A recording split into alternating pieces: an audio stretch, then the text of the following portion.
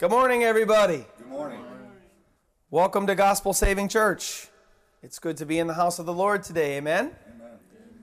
I'm thankful for every soul that God has brought in here to this house today, and I'm thankful for every soul that's listening online. Welcome from SoundCloud and welcome from YouTube. It's a pleasure to be able to stand before you today and teach you the Word of God. I'm hoping that by God's grace, I'm able to teach you something today, something new maybe, something you've never known from the Lord, maybe, maybe not. Either way, thank you for tuning in, and God bless everybody. I love you guys, and welcome, welcome, welcome. So I'm going to pray, kick off our service, like the official prayer that kicks off our service, and then we'll get into our message. So if you guys want to join me in our last word of prayer, we like to pray here at Gospel Saving Church. We know that God hears our prayers, so we like to pray at Gospel Saving Church. So join me with another word of prayer, please. Lord, thank you for bringing us all here today. Lord, thank you for your grace, and thank you for your mercy, Lord God, that are always there, Lord. They're always there for us. They're always there. Lord, you're reaching out to every one of us, Lord God. You're reaching out. Lord, I just pray that more would respond to you. Please, Lord, I just keep going after them, Lord. I pray you be tenacious, Lord, and go after the peoples that are out there, Lord God, that are walking away from you or they're not walking with you. Either way, they're walking away from you because you said if you're not for me, you're against me, Lord. So I just pray that they would start being for you, Lord, and not against you. I pray you bless this message, Lord. Bless my lips, Lord. Bless my as I speak, my voice. I pray my voice would go forth unto this room and unto the world, Lord God, and I pray that you would change people, Lord God, by your word. Lord, that your word would modify how we live, Lord God, because in your word we find how to live in a perfect way, Lord, and we don't live in a perfect way, Lord God. We're sinners. And Lord, the Bible says that your word is good for rebuke and reproof and correction and to teach us, Lord. So I pray you teach us, Lord, to teach us how we ought to live. Because naturally in our flesh, Lord, our flesh does not want to live for you. Lord, so I pray that today when we hear your words, Lord God, that your words would cause a reaction in us. That your words would cause us to live differently, Lord God, which is really what a Christian is, Lord God, a person that decides to live after the words and the teachings of Jesus Christ. Amen. Lord, thank you for your message that you've given me this week, and Lord, I pray you'd bless the hearer and that they wouldn't just be hearers, Lord, I pray that they'd also be doers of the word, Lord God. As today's message is primarily, Lord, toward believers, toward those that are yours, Lord, of course, but we discuss everything, Lord. We address everybody, Lord. Please, Lord, I pray you chasten and rebuke us and teach us what's right and teach us how to live and teach us how we ought to be living for you. Mold us and shape us and form us, Lord God. Sanctify us, Lord, and teach us how we ought to be living for you. Lord, we love you and we praise you. Keep the devil out of this place, Lord, because we know he roams to and fro throughout all the earth. Lord, unfortunately, Lord, until he's locked away and then burning in the lake of fire forever, Lord God, he can go wherever he wants. Lord, I pray you keep him out of our minds right now. I pray we'd just be able to focus on your word and the things that you want to tell us. We love you and we praise you. And we ask these things in Jesus' mighty name. Amen. Title. Well, I'll give you the address first. Matthew chapter 13.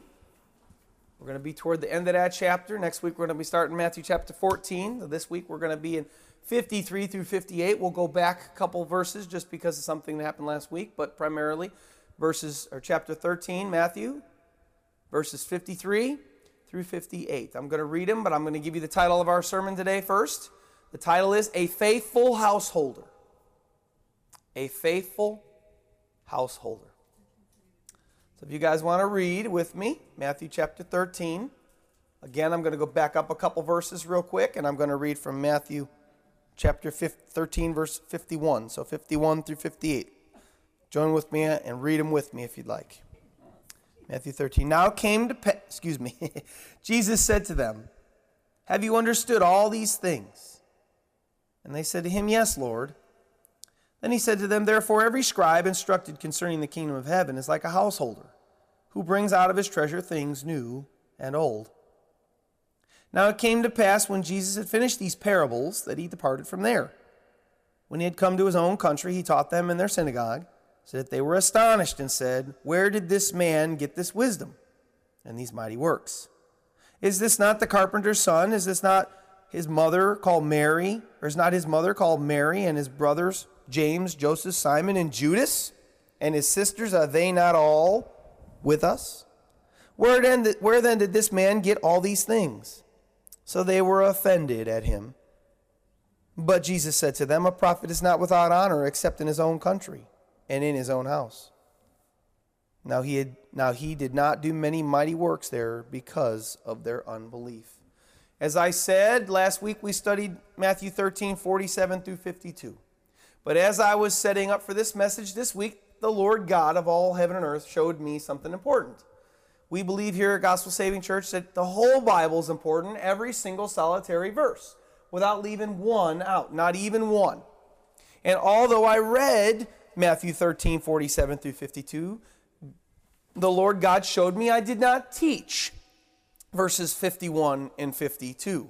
So, since the Lord of all creation pointed out to me that I did not teach those two verses, then I think I ought to better listen, because after all, I want to follow him and everything he tells me to do. So he told me, look at there, you missed teaching on 51 and 52, so that's why we backed up a couple verses, and now we're going to go forward. And, ironically, what's awesome here is that this actually is where I got the title for the sermon today, in 51 and 52. And actually, in essence, from 51 to 58, they all run together, believe it or not. I believe here, in case you don't know, of course, we know that the Word of God is inspired by God. Okay, the Bible was written by man, but from God through man. But we know that, in case you don't know, the verses and the chapters were not inspired of God. They were just, man put them in there, and when they wanted to give mankind, people that translated the Bible from language to language, they put those scripture verses in those chapters in there to help us find locations easier. Well, that part's not inspired. So I believe in this week that they messed up a little bit. I think that they should have started like a new little heading right there, but it doesn't matter. It is what it is, and we move on and we move forward, and we're going to learn what God has to say to us today. So, since the Lord, like I said, pointed that out to me, we're going to read it. I say this: praise God for his heart toward us, because he wants us to know him. Amen. He wants us to know him so much. And in case you guys don't know, the number one way that we know him, period, the number one way that we can know God and know God more, in case we don't know him, is by his word. By the Holy Bible, by his word. David writes in Psalms 138:2, you have magnified your word above all your name. In case you're wondering how important God considers his word, God considers his word even above his very name. And God has lots of names in Scripture. Jehovah Jireh, Jehovah Rapha, Jehovah Nissi, and the great I am, and so on and so forth, and the light of the world. And God has lots of names in the whole Bible, probably like 100 or more. But David says that he holds his word above his name. That's how important he thinks his word is. Now, why is it that important? How is it that important? We can't trust in the way we feel because we're fleshly beings. We can't trust in necessarily the words that come into our minds because the Bible says that that's our heart. And our hearts are deceitful and they're wicked above all things. But there's one thing we can trust. We can trust God's word because he gave it through man, through direct revelation, either by his very voice or through the life of Jesus Christ, or through prophets, through men of Old Testament that heard his voice verbally, like the prophet Samuel. He heard God's voice verbally. So we can trust those things that God has written down for us because God put them forth into man. He transmitted them to man in a way that is supernaturally amazing.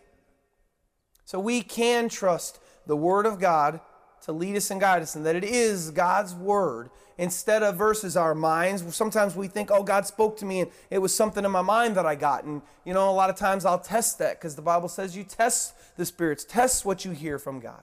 And I'll test those things that I think I hear from in my mind from God, and I find them to be a lie. I find them not to be true. I find them to be something of my own desire. And we have to be careful not to just fall into, I believe that God spoke to me, in my mind this way. We have to be careful. We have to test the Word of God.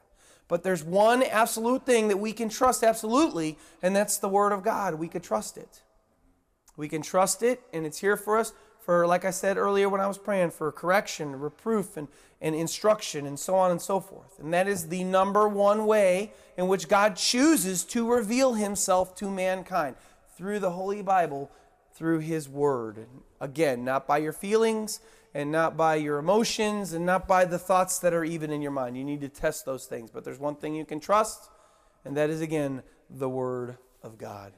Now, I'll get off of my little soapbox. Well, actually, I'm still up here. Can't trust our feelings. But without further ado, let's learn our scripture today. Let's read verses 51 and 52 over again and see what God has to speak to us from His Word directly. Verse 51, chapter 13. Jesus said to them, "Have you understood all these things?" They said to Him, "Yes, Lord." And He said to them, "Therefore every scribe instructed concerning the kingdom of heaven is like a householder who brings out of his treasure things new and things old." As I said earlier, it actually rolls into our main body of text that we're going to study from this week. What is Jesus saying to us in verse 51? Jesus asks His disciples a question. His question to them, have you understood all these things? Talking to His disciples. He's asking them, hey guys, I've taught you a lot just now. He just gave a huge discourse about the kingdom of heaven. As we've talked about earlier in previous weeks, He gave 6 kingdom of heaven parables. The kingdom of heaven is like this, it's like that, it's like this, it's like that, it's like a, so we've gotten 6 total kingdom of heaven is like parables throughout all of Matthew chapter 15. So He says to them now, ending questions, the end of His discourse, have you guys understood all these things? And their answer, oh yes, Lord. Now, some of those parables, as we looked at, 4 out of the 6, He didn't give us the understanding of them. It's only 2 out of 6 did He. But then we went to the other parts of the Bible, and we kind of were able to correlate some things in the Bible with what those parables talked about, and I think we had a pretty good understanding, at least of one of the deeper spiritual meanings. Did the disciples understand every single thing that He said and every supernatural depth of thing that He said? Absolutely. Oh, probably not. They probably got it, had a really, really, really good understanding of them, because after all, Christ taught them, and He taught them some reasons, and He taught them some deeper spiritual meanings, and then, they were with Him for 3.5 years, off and on, so they probably had a great grasp of them, but probably not a total grasp of them. And God showed it to me this way. You think to yourself, they said, yes, Lord, and did they really understand everything? Well, probably not, but did they have a pretty good grasp? Yes. Well, then how could we trust, if they really understand completely or 100%? Well, think about it. I'm sure a lot of people out there that have listened have driven cars before, maybe ridden motorcycles before. So you take your key and you put your key in the ignition and you start it up and you drive.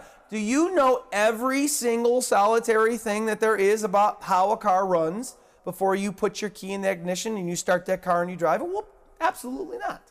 There's a whole lot of inner workings to that car that you have no idea of, but you go ahead and you put your key, you do what you can, and that's kind of like the disciples here. They understood a level, like we understood a level, and as I read the Bible, I've been reading the Bible for like 14 or 15 years. Every time I read it, God shows me something new.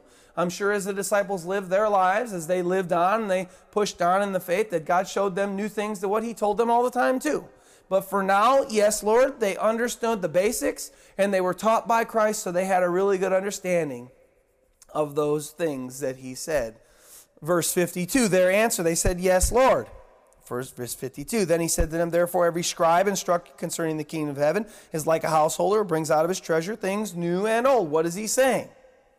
Every scribe, or you could say every person, any person all over the world that has a Bible, or back then that heard Jesus, or that heard the stories of the disciples before it was even written down, before it became on manuscript form, because it was verbal for a while. Every person that's understood these things, that's been taught by Christ Himself concerning the kingdom of heaven, is now like a householder. Everybody that's been taught about the kingdom of heaven by Jesus is like a householder. What is a householder? What is Jesus saying? Householder. I don't understand that term. We don't even use that term in our modern vernacular now in this world today. A householder, in case you don't know, is the master of a house. A householder is an owner of a house.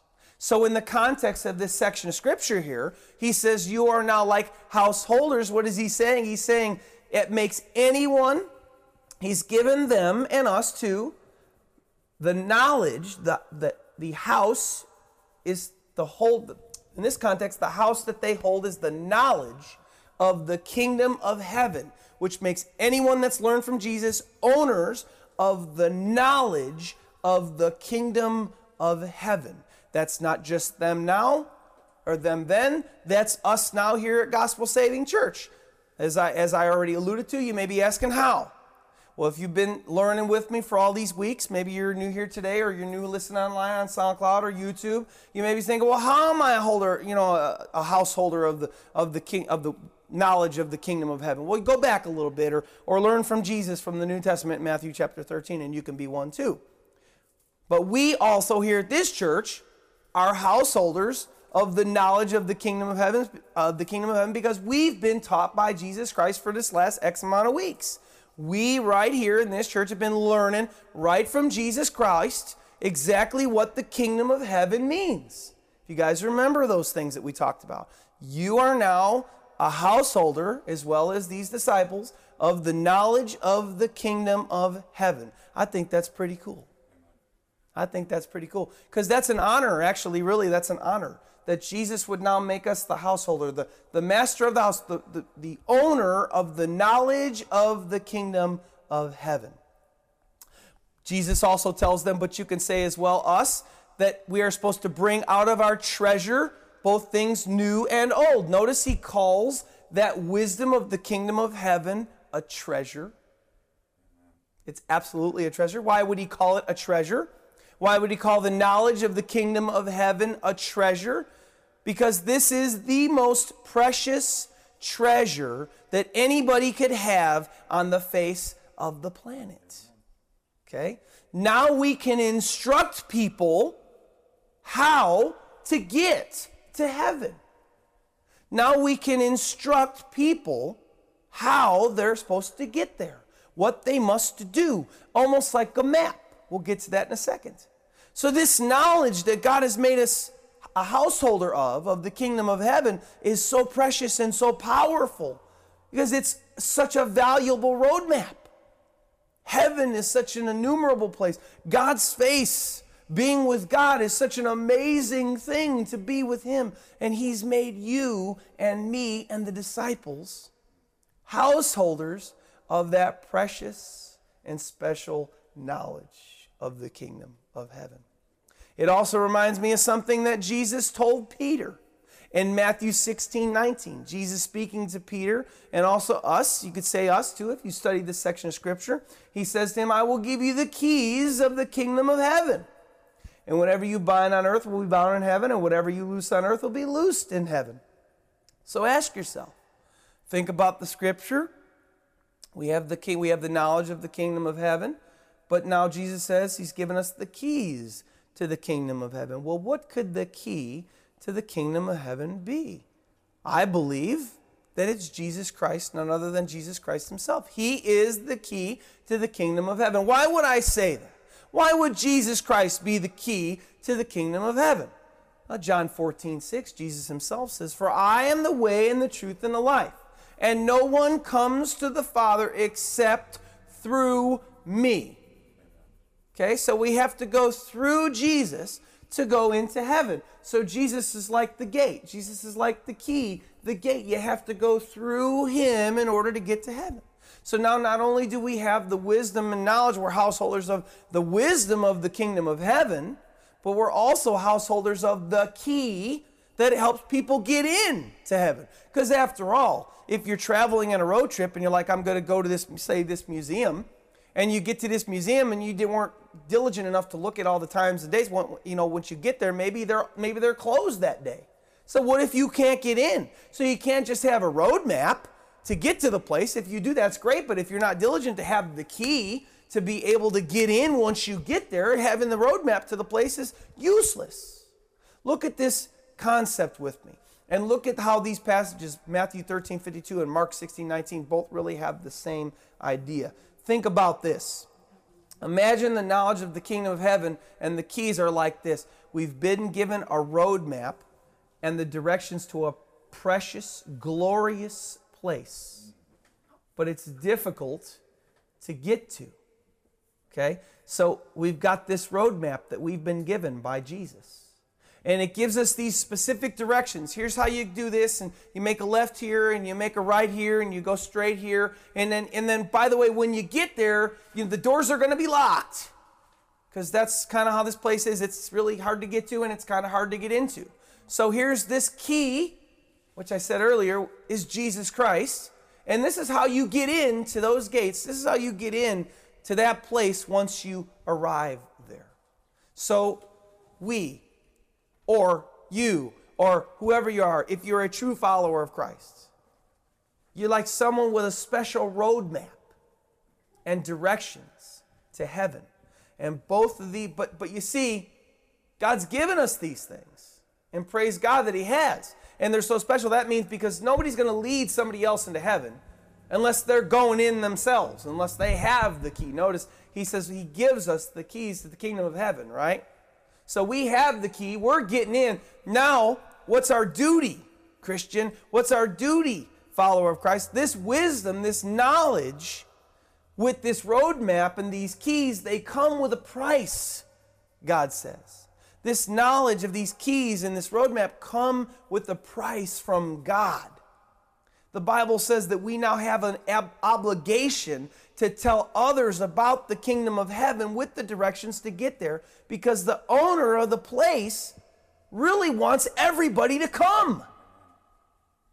The owner of the place, Scripture talks about, Jesus gave a parable about the end, and He said, go out into the highways and byways and tell everybody you can, come on in, come to the wedding feast of the Lord. Come, the Bible says, come. So the owner of the house has given us these keys, Christian. He's given us this roadmap, Christian. And now He says, now I want you to go pass that stuff on. I want you to go make duplicates of that key. I want you to go to that photocopier, and I want you to photocopy off 1 million copies of that roadmap. And I want you to go and give the key and the roadmap to people wherever you go, because I want everybody to come here. If you're a Christian, if you're a follower of Christ, born again, then you really, whether you know this or not, because you're going to learn it today if you didn't know it, you're really a servant of God. God has chosen you to be a servant to God and Christ. The Word of God says that He saved you for a purpose. He saved you for a purpose. And there's actually many of them. But one of them, 1 Corinthians 6:20, listen to this. For you were bought at a price. Therefore glorify God in your body and in your spirit, which are God's. Listen to what Paul says in Ephesians 2:8-9. For it's by grace that you've been saved through faith. And that not of yourselves, it's a gift of God, not of works, lest any man should boast. That's just saying, we can't work to get to heaven. There's no good duty, there's no good work that we can do in order to make God happy enough to get to heaven. But listen to verse 10. For we are His workmanship. That means God's creating those that are coming to Him, or His workmanship, created in Christ Jesus for good works, which God prepared beforehand that we should walk in them. One of God's purposes for you, Christian, is to spread the knowledge of the kingdom of heaven and give people that key, which is Jesus Christ, to open up its gates. Jesus is telling you that you have the most valuable and precious roadmap and directions in all of creation. You have been given this gift. Now God says, take this gift that I've given you and pass it on. So please, Christians, listen to me. Please listen to God. Don't take your responsibility of doing this lightly, because God absolutely does not. And if you think that God takes spreading the knowledge of the kingdom of heaven and His Son, Christ Jesus, lightly, look to these next couple verses in this next section of Scripture and see how God took spreading of this word if He took it lightly. Verse 53. Now it came to pass when Jesus had finished these parables that He departed from there. And when He had come to His own country, which would be Nazareth, He taught them in their synagogue. Wow. So here's our scene. we've gotten away from that scene for a little bit because we were focusing so much on the kingdom of heaven as like parables. But here's our scene change again. Jesus was inside the house with his disciples, and he was teaching his disciples, and they were talking about the kingdom of heaven and so on and so forth, and he was tutoring them up, exactly the same tutoring that we got here. Okay, now they leave from that house and they go out from there, and he goes to his own country, Nazareth, and he goes into a synagogue and he starts teaching people. Well, now, I'm getting there. God doesn't take this business of spreading his kingdom and Jesus Christ lightly, and we see that by Jesus. How do we see that here? Well, what do you think Jesus was teaching people about when he went into that synagogue? Real slowly here, let's just think about it. Maybe it was the weather. Maybe Jesus went all that way and he went into that synagogue and, hey man, isn't it a beautiful day out there? Look at that weather out there. No, well, it could have been football. Oh my gosh, maybe he went in there and he started telling them about football. Hey man, did you see the game last Sunday? Wow, it was amazing. Did you see it? Wow, look at that team. They won, they crushed. Maybe it could have even been cooking.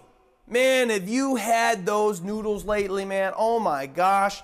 Wow, that was an amazing meal. This awesome food my wife made me yesterday, it was amazing. Dude, she's such a great cook. And maybe, just maybe, he went in there to talk to him about a good movie. Hey, did you see that movie the other day? Wow, man, that movie was amazing. It made me laugh so much. And I only have one thing to say to that. It's my famous thing. All four of those things, I have one thing to say of those things. Absolutely 1,000% not. Jesus did not walk into a synagogue. He did not walk into a synagogue to talk about weather or football or cooking or a good movie. He walked into a synagogue, folks, not a bar. Those things are things that you talk about at a bar. Those things are the things that you talk about around your water cooler at work. That is not the things that you go to a synagogue to talk about. Okay? A synagogue, in case you didn't know, is another word for, it would be a modern day synagogue for us Christians is a church, a Christian church.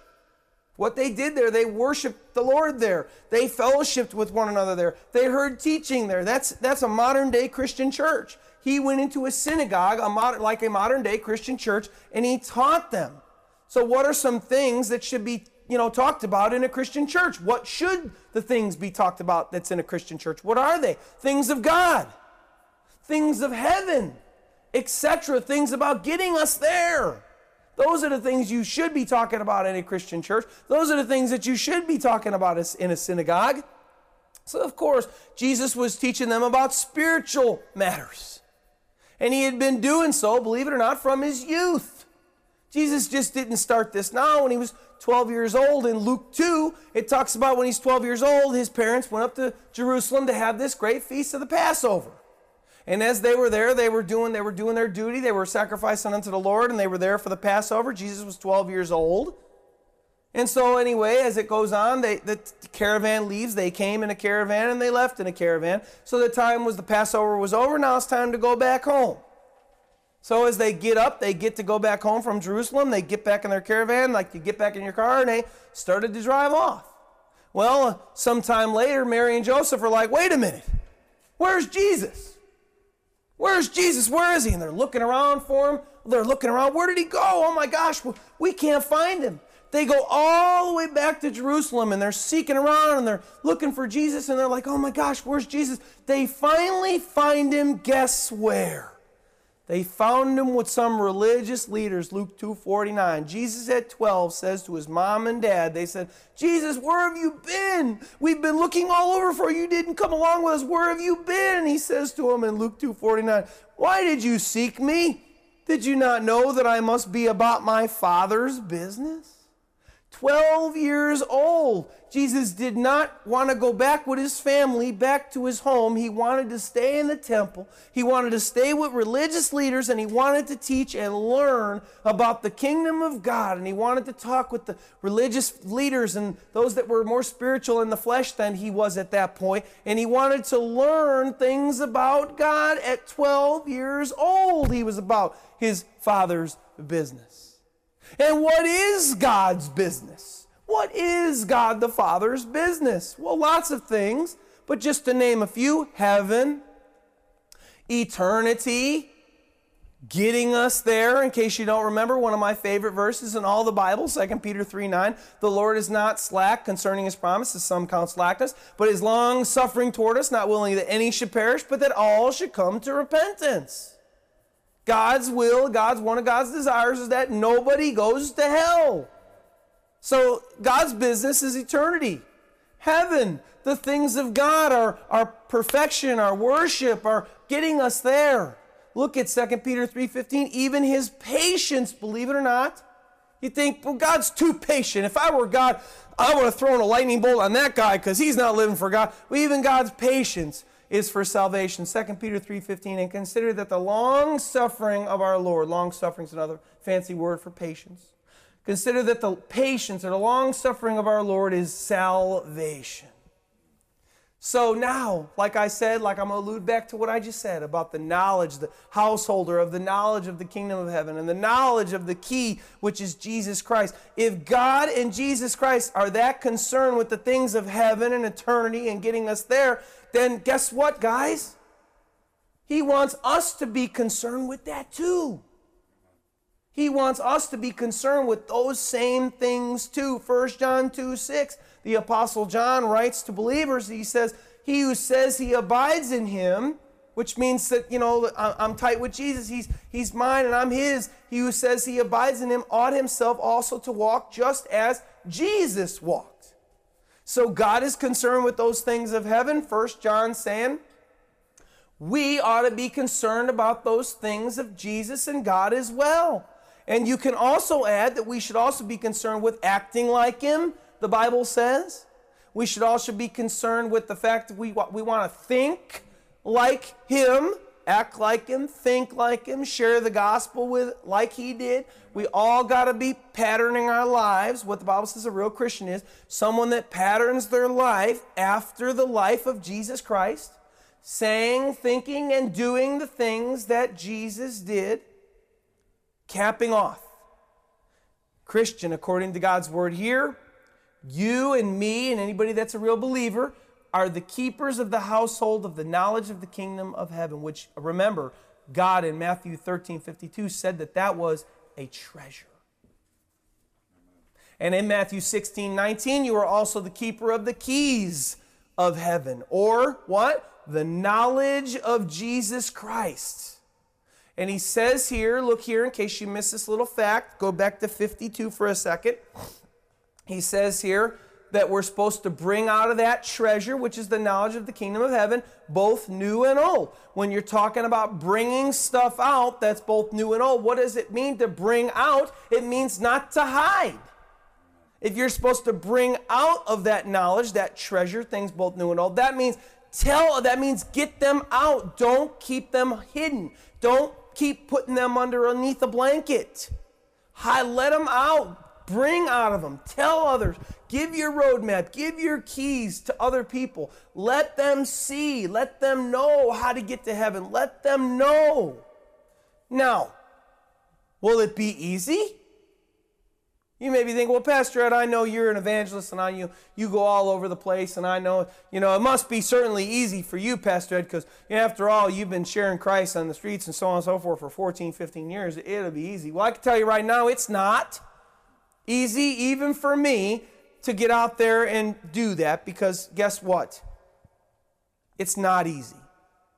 Look at how easy it was for Jesus. Start in verse 54 after the word synagogue. Let's see how easy it was for Jesus to go forth and tell others about himself and give the knowledge of the kingdom of heaven to others. It says here, he taught them in their own synagogues, so that they were astonished at him and said, where did this man get this wisdom and these mighty works? Is this not the carpenter's son? Is not his mother called Mary, and his brothers James, Joseph, and Simon and Judas, and his sisters, are they not all here with us? Where then did this man get all these things? Look here, verse 57, if you're reading along. So they were offended at him. Wait a minute. You mean, because that didn't sound like it was easy for Jesus to go evangelize either. Look at what they did to him, in case you didn't notice, in case you aren't up on, the little cues of the Bible. They totally disrespected him. They totally did not give him the respect of who he was. What they really said, translation 2014, regular English like we speak today, our little American English that we speak today. Who is this? We know this dude. We grew up with him. Who is it? This is just our friend and our relative that grew up with us. We know his mom and his all his relatives, his close family members. He's just a man, just like us. Where did he get? How is he doing all these supernatural miracles? And how is he teaching us these supernatural teachings? He's just a man, just like us. Think of somebody famous in your mind right now. Think of somebody famous. The most famous person in the world that you can think of right now, where not only you know about him, but think of somebody so famous that no matter where he went, everybody would know who he is. Now think of him walking into a place where they ought to be known, for instance, his hometown where he grew up. And then when he got there, think of the people there going, really? We grew up with this guy. He's a nobody, just like us. When you're right, wait a minute. This dude's the president, or this guy's the CEO of this company. This guy's this huge guy. How could they not know who this guy is? Well, that's exactly what they did to Jesus here. They said, who is this? Well, he's just a man, just like us. He's doing all these supernatural things, but and they were offended with him in verse 57. That means when you're offended with somebody, that means you're not receiving what they had to say. That means you're not receiving what they just told you. But you think to yourself, he did all these miracles. He did all these wonders. He did all these supernatural things. And he taught, and oh my gosh, he had the wisdom of heavens in him. When he opened his mouth, it's like God spoke. The people were amazed. It says they were astonished at what he taught. But yet, they were offended at him. So what did they do? They rejected him. So is it going to be easy to go forth and give people the knowledge of the kingdom of heaven and the knowledge of the keys to get in, which is Jesus? Absolutely not. It was hard for Jesus. It's going to be hard for you, follower of Christ. It's going to be hard for me. It was hard for him. It was hard for the disciples. People rejected the disciples. A great apostle Paul, people rejected him all the time, stoned him, threw him out of their city, and all he was giving people the knowledge of the kingdom of heaven and giving them the keys to get in there. We went out yesterday and had people get offended yesterday. We were going out inviting people to church, and we were just talking about spiritual matters. And boy, we had people that they get all hot when you start talking about, salvation and the kingdom of heaven. Why do you get so upset? Why do you get so upset? We just want to see you get to heaven. We just want to see you walk with God. Why do you get so mad at me? I'm not trying to steal from you. I'm not taking things out of your house. I'm not asking you for $1,000. I'm asking you, are you walking with God? Here's what the Bible says. Are you walking with God? And boy, oh boy, oh boy. Very few received. Very few received. Just like Jesus, very few received him. And look at Jesus' response, end of 57. He says to them, but Jesus said to them, a prophet is not without honor except in his own country and in his own house. Translation, I'm from here. These people know who I am, and they don't even want nothing to do with me. I've got less respect here among the people that I grew up with than I would have in Europe, per se. He didn't say that, but you could say that. I've had less respect here. People I grew up with, people that know me. I love these people. These people are my close relatives. So he expected it. If he expected it, folks, then so should we. Remember his teaching in Matthew 10, 16 through 25. I'll read it to you really quick. Jesus is talking to his disciples, and he's getting them ready to go out. He's getting them ready to go out there and become preachers like he's been a preacher. He's getting them ready, and he says to his disciples, behold, I send you out as sheep in the midst of wolves. Well, that's not a good analogy. What do? Wolves eat sheep. And he told them that right off the bat. I'm going to send you out there. You're going to get eaten up. That's not a very good thing to tell people that you're trying to motivate to go. I'm going to send you out as wolves or sheep in the midst of wolves. Therefore, be wise as serpents and harmless as doves. But beware of men. Here now he tells them what might happen to them. For they will deliver you up to the councils and scourge you, which means beat you in their synagogues. You will be brought before governors and kings for my sake as a testimony to them and to the Gentiles. But when they deliver you up, so there's a guarantee. He's telling them, you're guaranteed you're going to suffer for going out and telling people about me. But when they deliver you up, don't worry about how or what you should speak, for it will be given to you in that hour that you should speak. For it is not for you who speak, but the Spirit of your Father who speaks in you. Now brother will deliver up brother to death, and father his children, and children will rise up against parents and cause them to be put to death. And you will be hated by all for my name's sake. But he who endures to the end will be saved. When they persecute you in this city, flee to another. For assuredly I say to you, you will not have gone through the cities of Israel before the Son of Man comes. A disciple is not above his teacher, nor a servant above his master. It is enough for a disciple that he be like his teacher and a servant like his master. Now listen what he says about himself, telling them right off the bat. If they have called the master of the house Beelzebub, which is me, I'm the master of the house. Notice Jesus called this his house, because the earth is the earth is God's and all that dwell in it. So he says, if they've called the master of the house Beelzebub, they're calling me Satan, how much more will they call those of his household?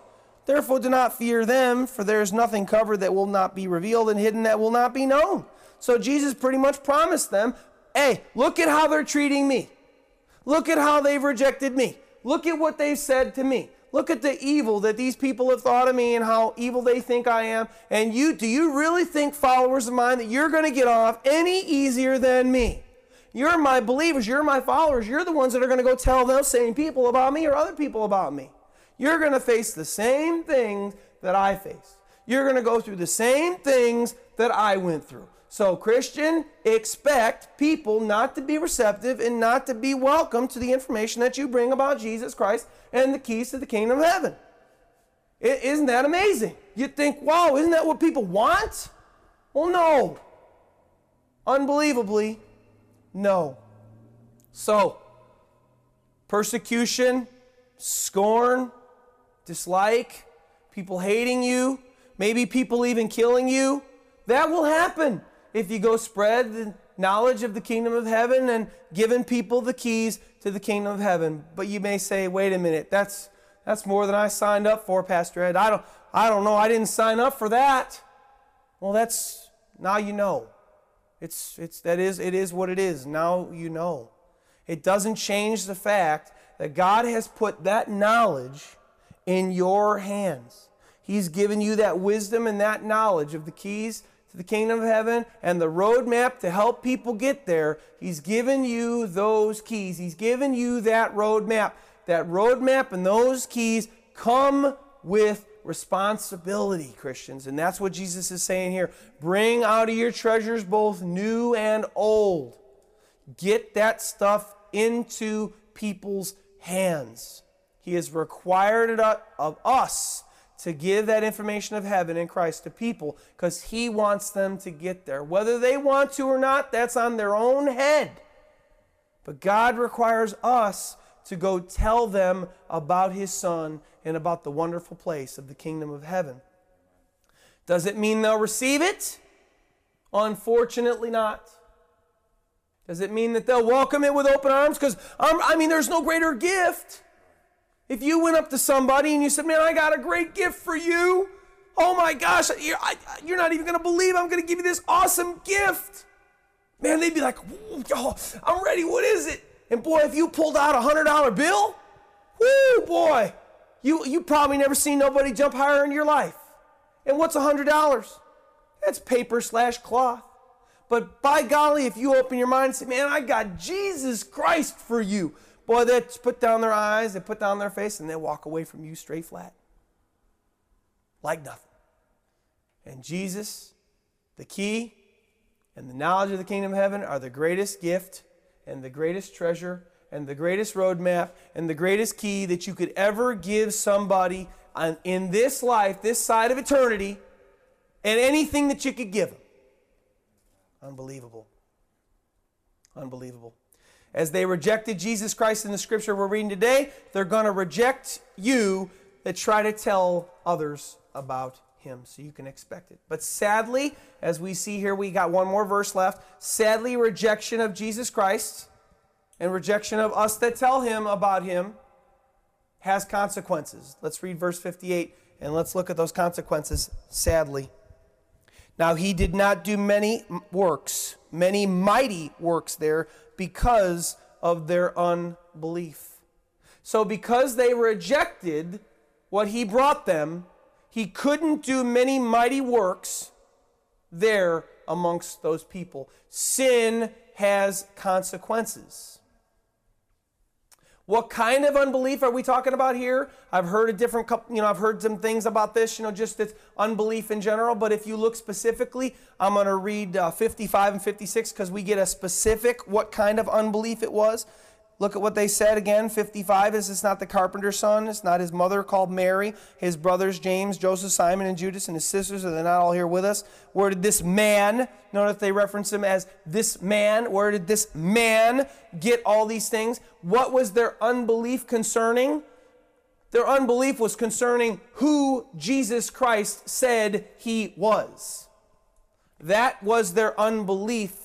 And that is why he could not do many mighty works amongst these people.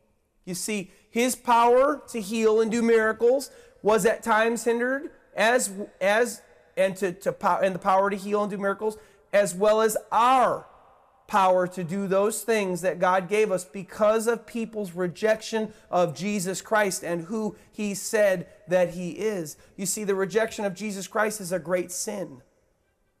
It's a great sin. It's one of the greatest sins that you can commit, actually. And sin has consequences. There's this little thing of a law we have, and we know it in our world today. It's called the law of cause and effect. If you do something, it has an effect. If you say something, it has an effect. If you go out there and you talk a whole bunch of stuff and you talk about how maybe you're going to kill somebody or you're going to hurt somebody, it's going to get around, you're going to get in trouble. Cause and effect. If you speed, one day you're going to get a ticket. Cause and effect. If you go out and you waste all your money and then you don't got no money for your bills, you're not going to be able to pay your bills, or they're going to throw you out, or you're going to have to file bankruptcy. Cause and effect. Sin is something that you do, and there's always an effect on that sin that you commit. Just like Jesus, like these people here with Jesus. Their sin was their rejection of who he was. Their rejection of believing who he was. Where did this man get all those things? They refused to believe who Jesus Christ was. In closing, are you rejecting Jesus Christ today? I must start off with that first. Believers, you're not getting off easy. But if you are rejecting Jesus Christ today, I want to speak to you first of all.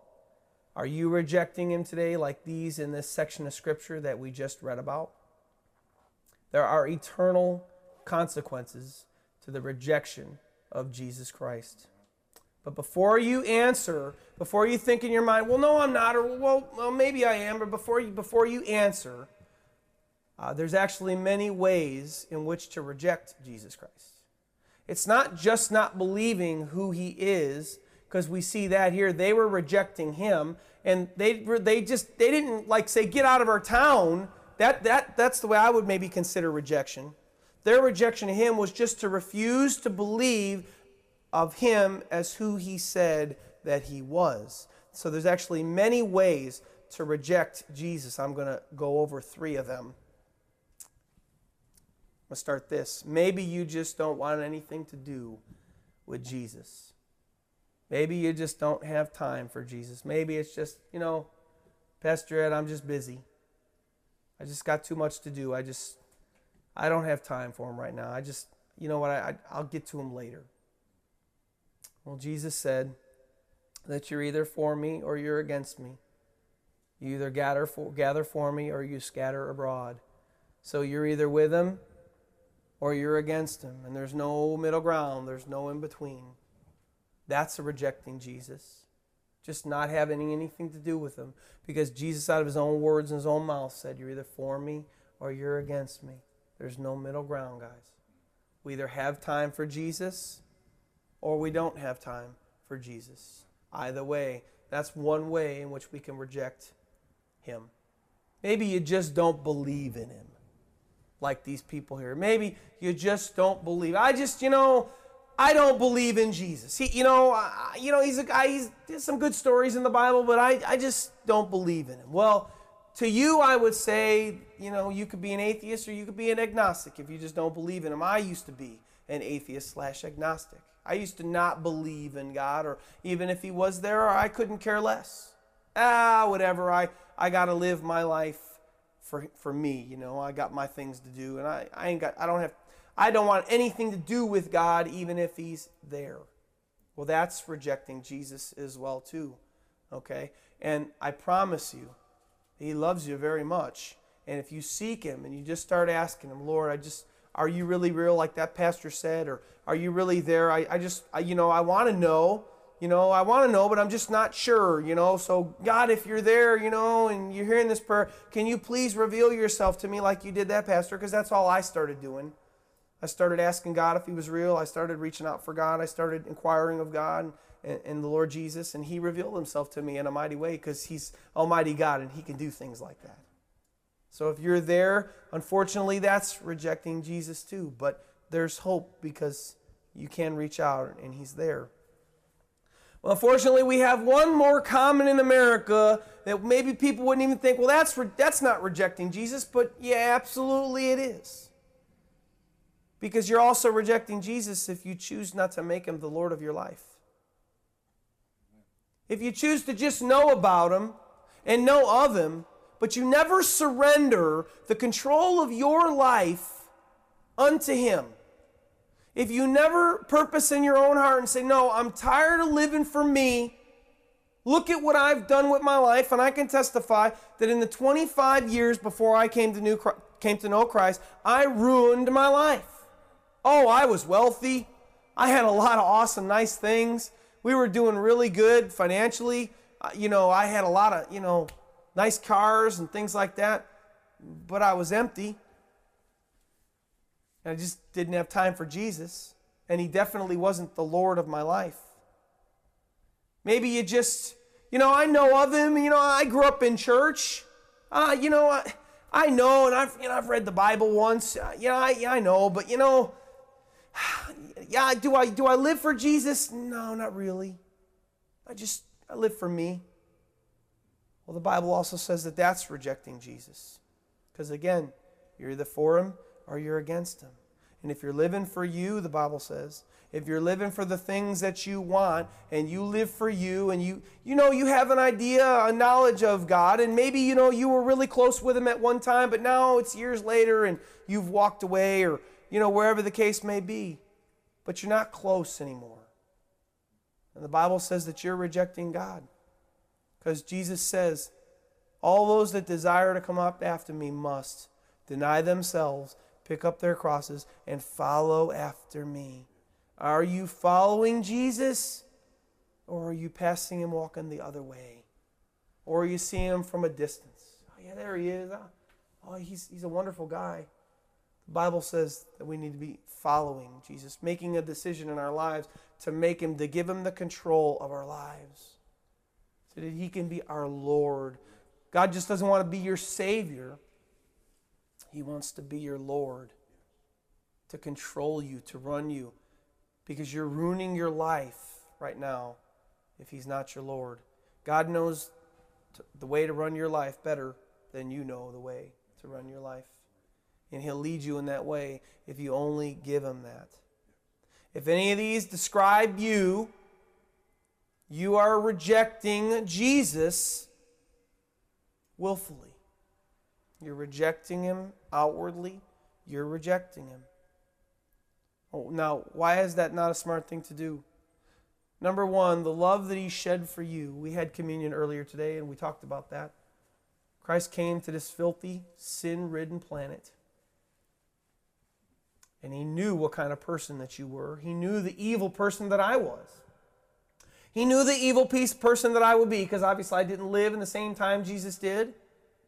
But he knew what kind of evil person that I would be. And ask yourself, would you die for somebody, the worst evil person in the world that you know of, killed 25 people and did all these evil things? I say no. But not Jesus. Not the Lord God. He knew and he knows how evil that you are to this very day. He knows that whether you live for him or whether you don't live for him. He knew then whether you'd live for him right now, this very moment in 2014, or whether you wouldn't live for him this very moment in 2014. And knowing that, and knowing that you live, maybe right now you live a rejecting lifestyle toward Jesus. He knew that then, and he still laid down his life and died a brutal death on the cross for your sins. He still went and did that. Whether or not you accept or continue to reject him until the day you die, that sacrifice was made for you, even though the Bible says that we're not worthy. Even though we're not worthy. God still made that sacrifice for us. Christ Jesus gave up his life so that you could have fellowship with him and the Father. And he did that for you while you were yet in your sin and walking a reprobate lifestyle away and departed from God. And he did that for you. And God's will for you is that you surrender your life to Jesus and stop fooling around living for yourself and turn to him right now today. Fall on your knees and cry out to him and apologize for the sinful life that you've lived.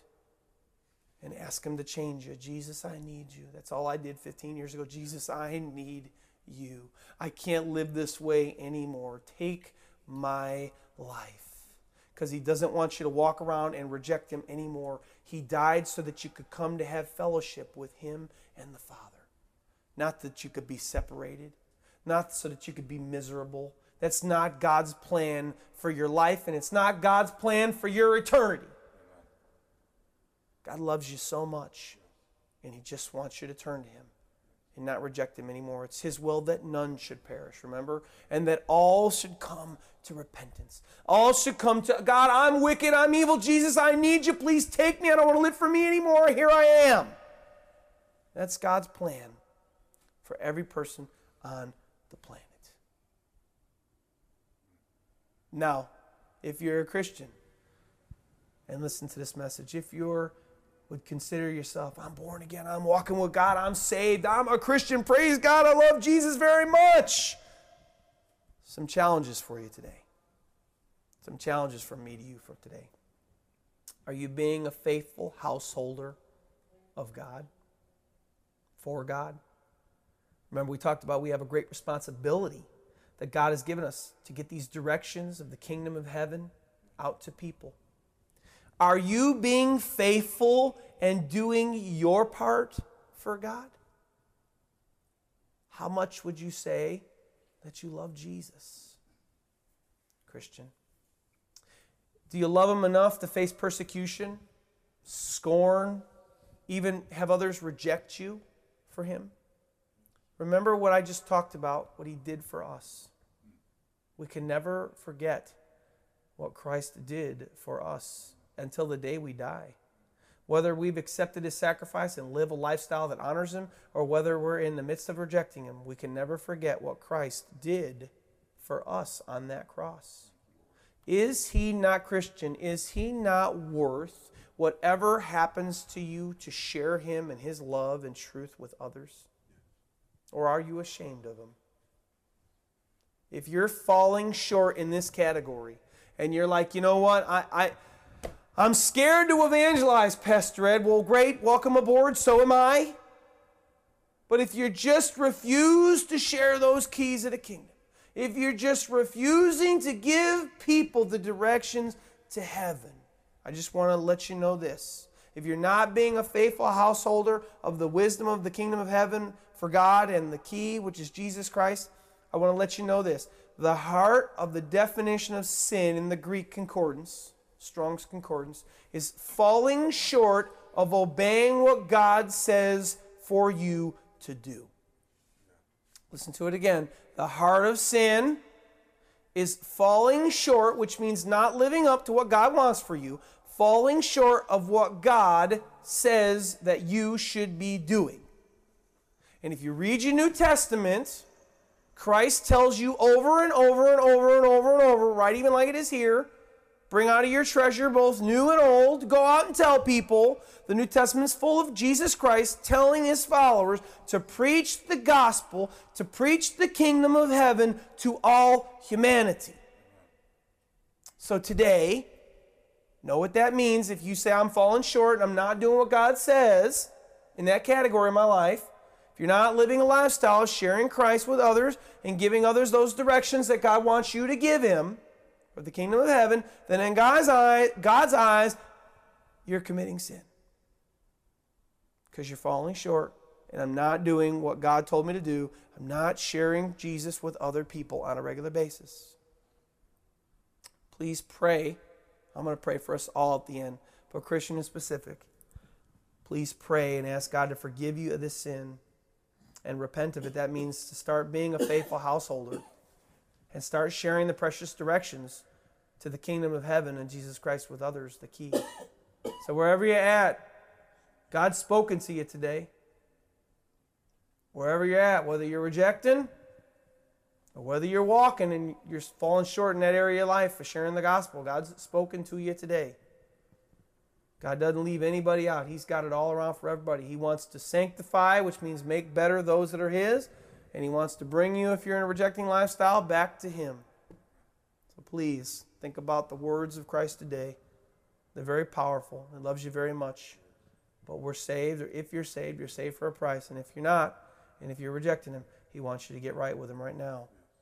Would you pray with me, please? Lord Jesus, thank you so much for your word today. Thank you so much, Lord God, for this precious, precious word that you gave us, Lord. And thank you so much, Lord, for the gift of the kingdom of heaven and the key, which is Jesus Christ, that you have given to all mankind. Lord, the presents are under the tree.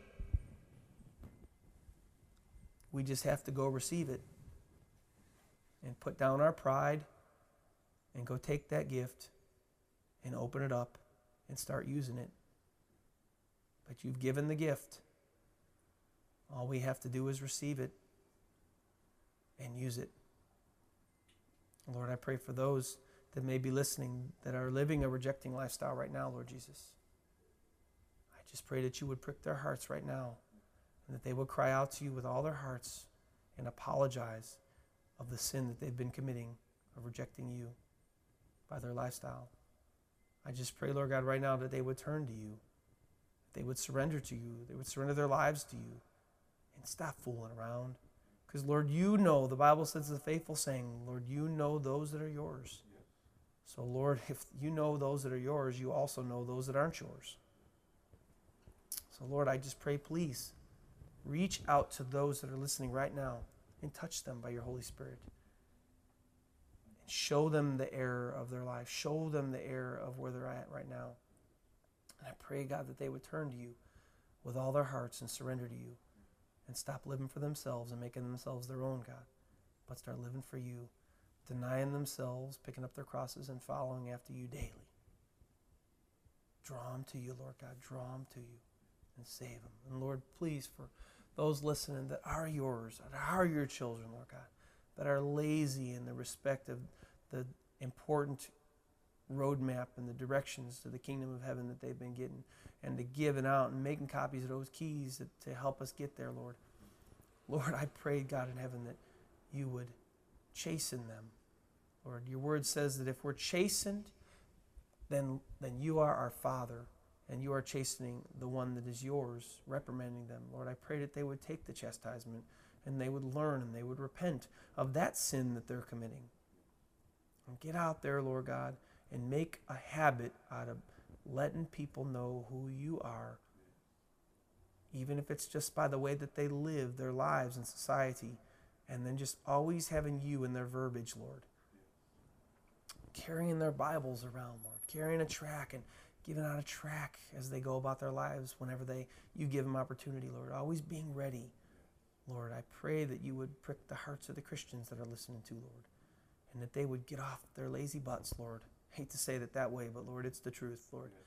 That they would get off their lazy butts, Lord God, and start telling people and start fulfilling the commandment, go ye therefore in all the earth and preach the gospel to every creature.